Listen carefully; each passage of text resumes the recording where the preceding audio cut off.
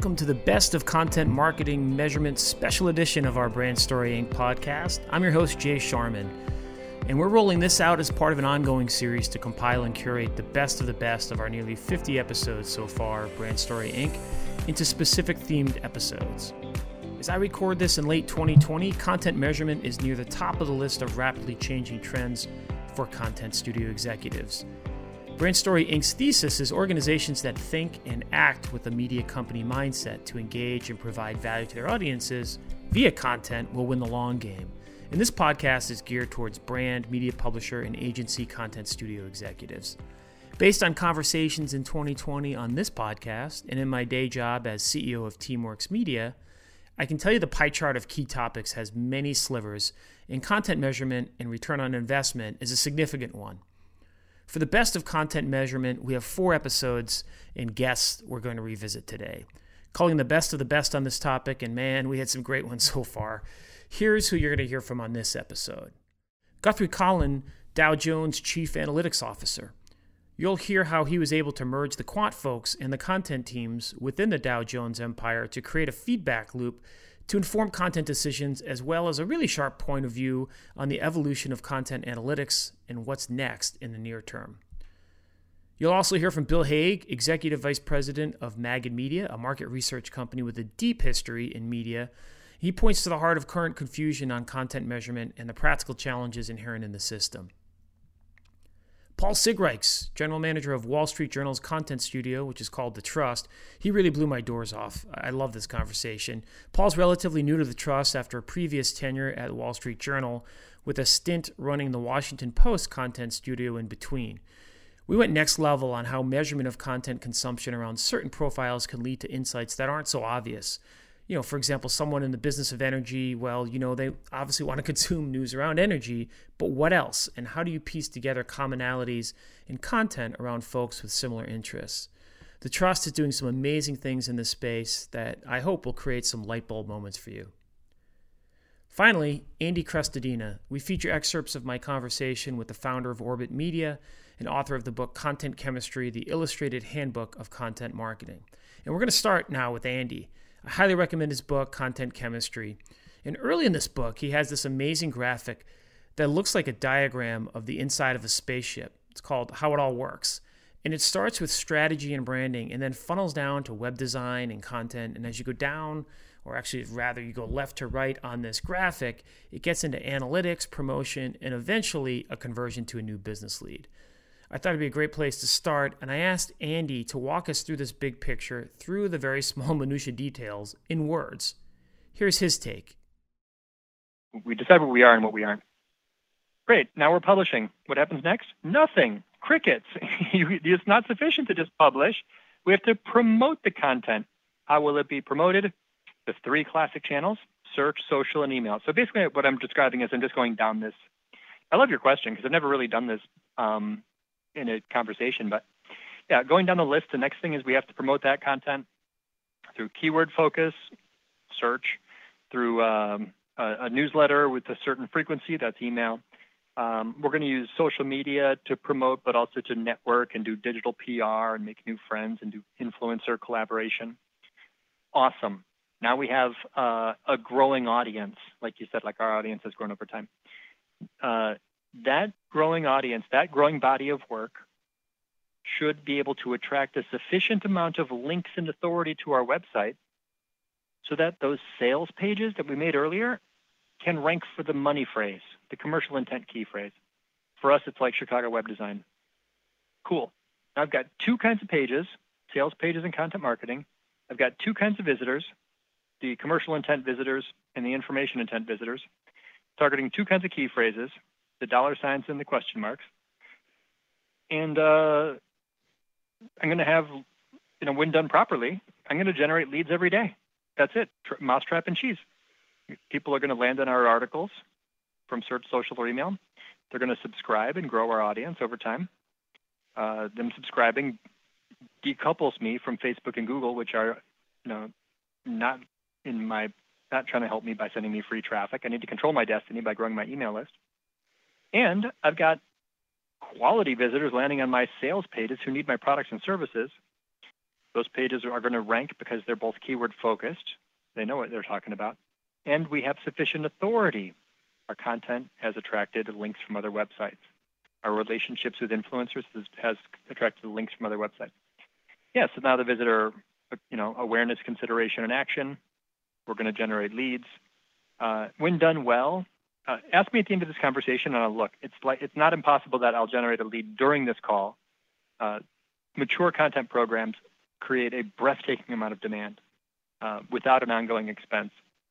So hopefully as an exec, you understand all of that and that you're willing to invest and be patient enough. Awesome. Great tip. Okay, now I want to go back. So to the more savvy content marketer, that you've got a new VP of content marketing who's gone into, let's call it a small to mid-sized firm, doesn't matter what industry. They know what they're doing, but they call you and they, hey, Andy, I've got a couple people. I've got 2 people on my staff here and $100,000 out of pocket budget. What conversation are you having with them as it relates to how to set expectations within that organization, what they're trying to do for content marketing? Well, they're probably going to want to find some quick wins. To help them do that, I would start with data, see what's working, look at the legacy content, look at what's gotten the most traction in those channels, and then immediately turn around and double down on those things. It's almost, again, like an automatic win. Whatever the top piece of content was, republish that as an infographic or make a video about that. Mm-hmm. Whatever the most popular social media post they made was, use those same words in an email subject line. Whatever their top 3 articles were, combine those into an ebook. So if they've been around a little while, you can just go use the data and see what was effective. Your job is almost the main purpose of analytics is to find unicorns so you can make baby unicorns. That's Larry Kim. He says every piece of content's a unicorn or a donkey. Mm-hmm. And it's true because performance of everything digital is the same. The performance is always measured on an exponential curve, and you want to find those extreme outliers. The top 1% of things get 1,000x the results. Mm-hmm. So you need to know what those are so that you can amplify those messages. You can just double down on those channels because the spray and pray, it's just not going to work. Mm-hmm. I would first do that just to be very strategic and make sure that you miss 0 opportunities. So can you give me an example of that for you that you've done? What was that 1%? Was one of those articles? I saw one of the videos that you did that I loved was about content marketing salaries and how you did that original, or what's it been for you? Yeah. So if you have a piece of content that was successful, you can simply take that exact same URL, never change the URL, and if it's been a couple of years, rewrite that article on that same URL and republish. That article already has some authority in search. It's been around for a while. It probably has links to it. Now, if you improve the relevance, it's very likely to rank and become an outlier, an outperformer. Another one is if you have a piece of content that's visible in search and getting traffic currently, most websites have 1 or 2 articles that sort of randomly get lots of traffic. Put a video at the top of any of those, and that video will almost instantly become popular. Mm-hmm. So it's these are the things where you just say, that's work, or you can use analytics to see what articles or what pages rank high on page 2 of Google, and then go improve those so that they rank almost immediately at the bottom of page 1 or the middle of page 1. Mm-hmm. So it's just low-hanging fruit is everywhere if you know where to look for it. Similar but fancy analytics work, you can use the reverse goal path report to see what pages people are reading before they subscribe to a newsletter, and then go promote those pages heavily in social media. There's a conversion rate from visitor to subscriber for every piece of content. Mm-hmm. In other words, people who read this article, like 2% of people who read this article subscribe to our newsletter. Look at the one next to it. 0.002% of people who read that article subscribe to the newsletter. So some articles will have a 10 or 100x conversion rates compared to others. When you know what those are, you know what to put in heavy social rotation, you know what to put on your homepage, you know what to put on your email signature, you know what to put back on top of the blog. Those are your best mousetraps. Give them your best cheese. Give them your best cheese. Love that. I've known Andy now for a decade, and I just love talking to him and geeking out about the business of content marketing. I feel like he's that friend who's also a professor, but without any airs about him. I've given his book, Content Chemistry, to our entire Teamworks Media staff so we can stay on top of our game, and I highly recommend it for you as well. It does beg the question of knowledge transfer, though, when it comes to content measurement. How do you get your entire team in a mindset that is balancing the science of data to support and inform the artistry of effective content creation? Well, enter Guthrie Collin, Chief Analytics Officer of Dow Jones, which includes the Wall Street Journal, Barron's, MarketWatch, and a slew of other media publisher brands. Guthrie's relatively new at Dow Jones. He's been there less than 2 years, and he created an internal data academy to integrate the organization's knowledge on this very topic. Take a listen, and it's important to note, as you know, the goalposts are seemingly always on the move in content measurement, so we also addressed how this academy accounts for and addresses current and near-term trends in content measurement. About 15 months ago, when I first took on the new role of Chief Analytics Officer, we found with my team that there was this real desire for two things. Data experts wanted to give back to the org. Mm-hmm. They wanted to have an opportunity to share what they know because they saw the big opportunity with data. And data experts, not just in my team, across the entire business, in the newsroom, in our PID product, in product and technology. And we had a real desire from folks. Like, folks really said they want to understand more about our data. They want to understand more how to use data.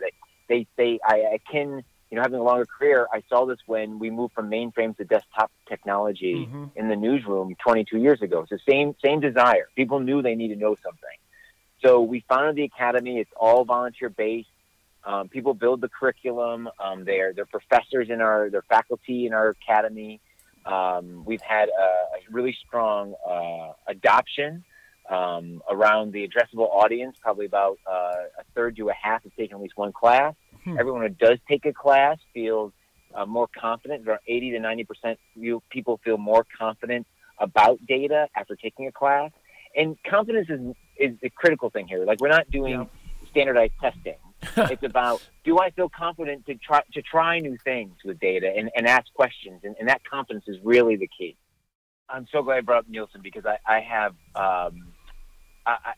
so I think where we are is I think we're actually in a good place because we started out in a place where we were obsessed with, and this is in the digital age, right? And I don't want to go into the Nielsen legends of how he came up with this thing, but which are great, is we started by obsessing over the solutions we could build. And that gave us clicks and web analytics, and which is a great place to start in the nascent space. But because we started there, we stopped thinking about the problems we're trying to solve. It was just like, what can we build? And we got comfortable after building like kind of clicks and web analytics and time spent, all these things on cookies. And we started adding digital exposure panels and in-banner surveys. But those weren't new ideas. Those just replaced ideas that came from analog approaches for like media diaries, like people used to write down their diaries or interviewed as part of a panel. And that was for both TV and print. And so I think, along the way, we've also gotten viewability and completion rate and safety measures, but these metrics are really around economic problems, like basically comparing different types of media across different platforms and negotiating better rates, right? So viewability is like, oh, well, I know they see it on TV, let me make the same for display. That's still not measuring engagement, at least in my opinion. So what I see is that we're getting obsessed with the problems. Like, what do we truly want to measure about audience engagement? And where it's going is this mix of a mix of sci-fi becoming sci-fact. There's these neuroscience approaches where they're putting those crazy ERG caps on and measuring panels, people who are sign up to be measured when they watch an ad or read a piece of content to see how their brain responds. There's other outfits that are using facial tracking to measure emotions through ticks in your eyes and your face. So that's pretty far edge. But when it comes back to being obsessed with the problem, I'm seeing editorial teams and publishers, creators of all sorts actually focus on the data and experimental methodologies to try to get in the heads of the audiences. So I think where we are right now in the spectrum is we've gone from obsessing solutions in digital to realizing we really need to obsess with the customer, which is awesome. And while these new solutions come online, we can actually compare them to, oh, that emotion response is really cool. I don't know if I need that yet, but it's good to know because maybe I'm going to need that for another piece later on, and then I'll engage with you instead of just kind of, fawning over the fact you can do it, adding it, and not having a framework of why you're even measuring that way. The lack of universal framework is both a challenge for all of us as well as an opportunity. Bill Haig, a friend and EVP of highly regarded media market research firm Magid, talks candidly about the state of flux we seem to be in from a common, universally shared measurement set around content. Bill talks with hundreds of content executives per year, so he's a great point of view from a large data set of conversations. I asked Bill specifically about content effectiveness as we think, or should I say dream about, in the post-COVID era. Here's what he had to say.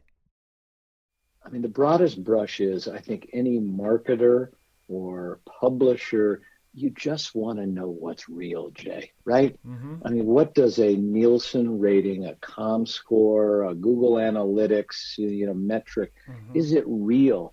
And I think we're getting closer to it, but I just think there's just a ton of frustration in the marketplace, in the landscape around measurement, because it's all just fuzzy. I mean, it's really hard to know what's real. So first and foremost, I think that is still true. I do think technology gives us certain advantages, but back to the point of people owning their own content, people are also owning their own ecosystem. So, for example, in the OTT SVOD connected television world, you've got Samsung, right, who has their own measurement, but it's a walled garden. So if you want to buy the Samsung audience, you gotta, and then you want to glom together the LG audience and the Vizio audience, and then you throw in a Comcast cable or a DirecTV. So it's super complicated, and these systems don't all work together. I think trading desks are starting to make that easier.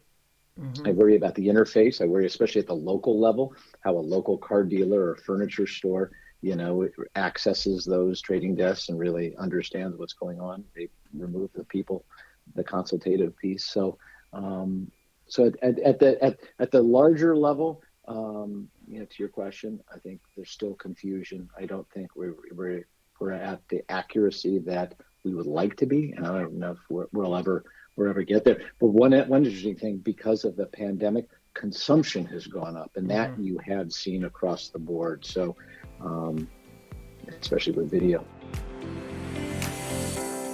I just love how Bill tells it like it is, with conviction, right? Our final best of segment is with the Wall Street Journal Content Studio General Manager, Paul Sigreichs. It's called The Trust, and their brand positioning is a giant flag in the ground around data-driven insights. I think you'll hear the excitement in my voice in this conversation as we dig into how The Trust creates this data-fueled approach to content at a level that goes beyond the low-hanging fruit and the obvious. Take a listen. I was most struck by your positioning around data-driven insights. When you go to the site, it even says experiences powered by intelligence. Let's go there and dig in deeper. You started to tell me, but I want to know more about that. How are you actually using the data in a way that you're able to apply it to branded content solutions for brands that come on board, and how that differentiates you from other publisher content studios? Yeah, I mean, I think the first thing is it's first-party data, which is key. So you're not sort of piecing together lookalike segments and things like that. But when you think about it, I think about it in a few ways. One is you can gain insights from the editorial team. So between Barron's and the Wall Street Journal, we're putting out 200 articles a day, 150 articles a day. So all of the insights on where people are spending their time, what they're reading, what they're not reading, what they're sharing, how long they're spending on a page. Are they scrolling? Are they playing the video all the way through? What's the perfect length of a video? If they're podcast people, what's the target length? How many do they binge watch in a row? All of those things, which are insights for us from the editorial team, are things that we have access to that we need to kind of make smart use of to help us guide us when we're coming up with ideas for a client. So that there's the editorial piece. Then there's really sort of the content consumption piece as well, which is if you're reading, if you're in our case with the journal, if you're a CEO of an energy company and you're going to come to the homepage because it's bookmarked and that's where you go for the first always, and then you're bouncing over to the energy content or things like that. What else are you reading besides energy? Are you reading market data? Are you reading, travel? Are you potentially going to a travel site area? But are you reading tech? Or what other things are you reading? And sort of understanding that reader journey on the site enables us to, one, come up with different ways to approach content, but it also helps us when it comes time for the distribution and amplification of the content so that CEO clicks on, the content integration unit or the ad unit to get to the article page to actually read the custom content. So you've got that piece of sort of like user data. And then the third piece is, what's worked in the past? What programs have we done for clients? What best practices can we use from learnings from programs that make sense? And everything as basic as word count to, what's in a headline to what's in the content integration units that are driving people to it, the length of the video, it's everything.